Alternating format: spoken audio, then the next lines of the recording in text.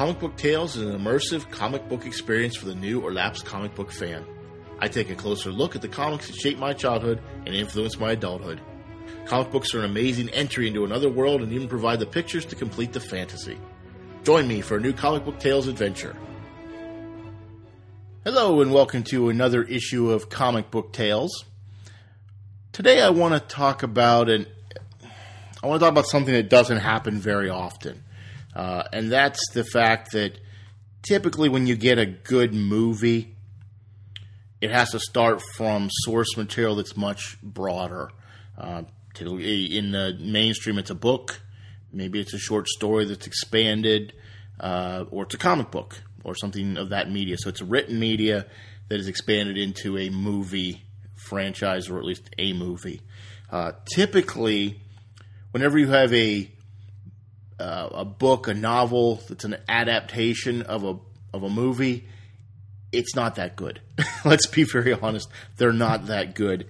It's because you're trying to take a limited scope and trying to broaden it into something more. And it usually doesn't work. You hear a lot of people say the book was better than the movie. Well, the book is almost always going to be better than the movie simply because you have a much broader scope to bring that to life. You're limited to about 2 hours to introduce everything, introduce all the problems and the resolution in that time frame, unless you're given the rights to do a trilogy where you get to spread it out a little bit more. Maybe it's a little better in that respect, like Lord of the Rings, whereas The Hobbit was 3 movies and really didn't need to be 3 movies. So I want to talk today about something that started as a movie and has made what I think is a compelling, at least to this point, a compelling comic book franchise. And you're going to laugh because this isn't new. This is Star Wars. And I know in the 70s and early 80s, Marvel had the licensing rights to a Star Wars comic book, and I read it, and it was okay, but that was in a time when you were starved for Star Wars stuff. From 1977 on, we were starved for anything Star Wars related. So we took anything that was out there. If you're a Star Wars fan, we took anything that was out there and we ate it up because it was out there. This is the same group of people, fans, who took the Kenner place-holding cardboard in place of actual action figures because they didn't think they would actually sell and weren't available for Christmas after Star Wars came out in The New Hope, Episode 4. So you're looking at a group of people who truly are fans. So we took what we were given. Dark Horse took over the Star Wars run for almost 20 years, I believe. And it turned out that they did a pretty good job of it. But it still lacked a little something. It was there, but it was, again, this was under George Lucas's direction. And George Lucas, we can all admit, isn't much of a screenwriter. He doesn't give a lot of backstory, so it's not usually awesome from what he's doing. Lucasfilm was sold to Disney, so they're also the Marvel company. And Marvel decided at the beginning of 2015 to begin publishing some Star Wars comics. And this is, obviously it's a tie-in for what's coming in December, which is The Force Awakens Episode 7 of Star Wars. So we know that it's a marketing machine. There's a tie-in, there's everything. So I want to read you what the blurb from Marvel says. It says, a long time ago in a galaxy far, far away, the adventures of Luke Skywalker, Han Solo, Princess Leia, Darth Vader, and more continues. Set following the events of Episode 4, A New Hope, Marvel's ongoing Star Wars comic revealed new stories featuring these classic characters. And the quote is, the most epic sci-fi saga of all time has come home to Marvel. Referencing that they were there in the 70s when George Lucas licensed it to them. Well, Fox licensed it to them originally. Now, here's the interesting part. You would think, okay, this is going to pick up in the in-between years. In the in-between years from the end of Return of the Jedi to The Force Awakens. And kind of, but not quite. The prequels dealt with how Darth Vader became Darth Vader and how Princess Leia and Luke were created, although you didn't see them, to the 3 movies that most adults would recognize as the only 3 movies in the chronology. Star Wars Rebel. There was Clone Wars, which was set between Episode 2 and Episode 3. Then there's now Star Wars Rebels, which is set about 14 years following Return of the Jedi. And I think that's kind of an interesting... Or not Return of the Jedi. 14 years post Episode 3. So I'm sorry, I got those confused. I don't want to confuse anyone. But these comics take place following A New Hope, with the exception of one. And I'll reference that separately. So you got Star Wars, Darth Vader, Princess Leia. There's going to be a Lando version. Again, I'm reading 6 months behind because I'm on the Marvel Unlimited app, so they haven't gotten to the Lando thing yet. But it takes place, and I think the unique part is, okay, the Star Wars comic itself, the individual Star Wars comic, takes place literally following the Death Star before Empire Strikes Back. So you've got that period where there really wasn't a lot of storytelling because it seems so compact. So they won. They're trying to find a new place for the base. They're doing their thing. They're trying to, hit the Empire again hard. That's a somewhat of a unique take, but not totally unique.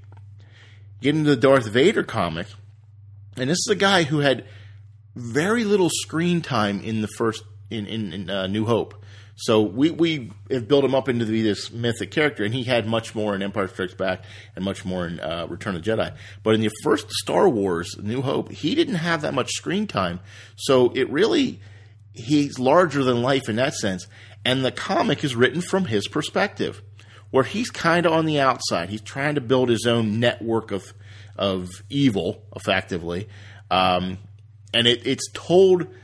The blurb that goes in the front, like the crawl that goes up the screen from the movies, they had that in the beginning of each comic book.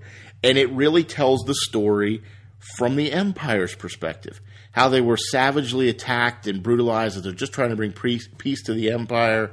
I took it as very unique, and I enjoyed it. So he's trying to build this network because he's on the outs with the Emperor. There's this mysterious person with the Emperor, and he thinks he's going to be replaced. And he's just trying to... position himself to remain in power. Then you have Princess Leia. Okay, admittedly, probably the weakest of the characters from the original trilogy. Main characters. Simply because she just doesn't have a lot to her because we don't know a lot about her backstory. We know a lot about Luke because we see him from the opening. We know a little bit more about Han because of his interaction with Jabba and things like that. We know that Princess Leia is from Alderaan, and we know that she's in the Imperial Senate, and that's about all we know to this point. So this really gives a little more fleshing out of her as a leader, her as a princess, her as a little bit more about Alderaan that we didn't really know.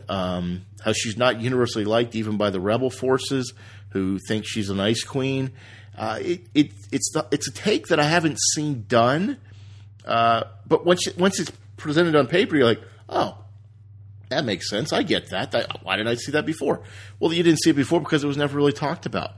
She was admittedly in a George Lucas style motif, not really dwelled on much. So it's really interesting to see this take. And the last one is Kanan, the Last Padawan.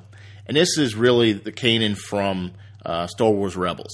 And it looks at his early days right around the end of Episode 3 where the Jedi were being massacred. And it's really focused on him as the last Padawan. The Star Wars Rebels is taking place 14 years later after this occurs. So this is him as an adolescent. And it's interesting as well. Again, this is before the other three that I've just talked about, Star Wars, Darth Vader, and Princess Leia occur, because those are occurring post-New Hope. And Kanan, the Last Padawan, is occurring post-Episode 3. So you got to flip back and forth. If you're reading them in sequence, you're going, oh, wait a minute, this is occurring before this other stuff. So it's very interesting to see. But I wanted to bring this up because I'm sure a lot of people said, oh, yeah, Star Wars, yeah. And it is technically in the Marvel universe, but it's in a galaxy far, far away, a long time ago. So it really isn't in the Star Wars or in the Marvel universe, but it is. And it's interesting to see the Marvel take of today on these characters. And it's getting me excited for the movie. Not that I wasn't excited before, because I certainly was. But it's getting me even more excited for the movie. And I think if you haven't checked out the Star Wars comics, whether it's Lando, Han, Kanan the Last Padawan, Princess Leia, Darth Vader, whatever. If you haven't checked those out, you really need to, because I think you're going to enjoy them immensely. And I think there's a lot there to like. There's a lot there to follow. And I'm actually enjoying waiting for the next issues, because I think this is great. I will enjoy this. Now, I didn't pick them up originally at the beginning of the year because I just had other things I was doing. And I was just looking around. I finished a couple things in Marvel Unlimited and happened upon this Star Wars event. And I'm like, that's pretty cool. I mean, I like Star Wars. I'm a Star Wars guy. I didn't really enjoy them, the early ones from the 70s. I didn't enjoy the Dark Horse stuff. I read here and there on that. I just didn't enjoy it as much. This I'm enjoying. And maybe it's because it's familiar. It's just familiar enough for me to know, but it's different enough for me to have something new to think about and talk about. And I think that's what it is for me, and probably for most Star Wars fans. Unless you're a diehard, you know everything, you've read all the previous canon, which is no longer canon, and you think, okay, that was great, but, well, this is going to give you something that maybe you have just enough comfort with that it doesn't feel totally alien and strange. No pun intended. But a lot of the artwork looks like the characters from the movie. They're not trying to recreate into something else. I think Princess Leia is probably the one that looks least like Carrie Fisher. But Han Solo and Luke Skywalker, even some of the bit part characters in there look like their characters, and I think that's kind of cool how they're kind of thrown in there, and you're maybe seeing the connection on how they got to be where they were. Admiral Akbar, is in there. It gets into you saw Admiral Akbar in Return of the Jedi, and that was it. Well, where else was he? You had to assume he was there before that, but there he is. You don't become an admiral just showing up one day. So it's kind of cool. I find it interesting. I think if you haven't checked it out, you should, because I think you'll enjoy it immensely. And I just feel like there's nuggets. I'm really enjoying this Marvel Unlimited. I like that it's forcing me to look at things and read comics that I wasn't reading before. And I think that's a good thing. So take that for what it is. I hope you enjoy it. Check it out. Let me know what you think. Hit me up at Hannah Tree Prod on Twitter or Hannah Tree Productions on HannahTreeProductions.com for the website. And if you'd like to send us an email, it's info@HannahTreeProductions.com, HANNAH, if you like to spell Hannah. Look forward to hearing from you and getting your take on this. And maybe you have a different take on this, and I certainly welcome your opinion, and I'd love to go back and forth on that, because maybe I'm missing something. Maybe there's something even better that I haven't heard of. Please let me know. All right, I'll talk to you next time. I'm Chad. Good night.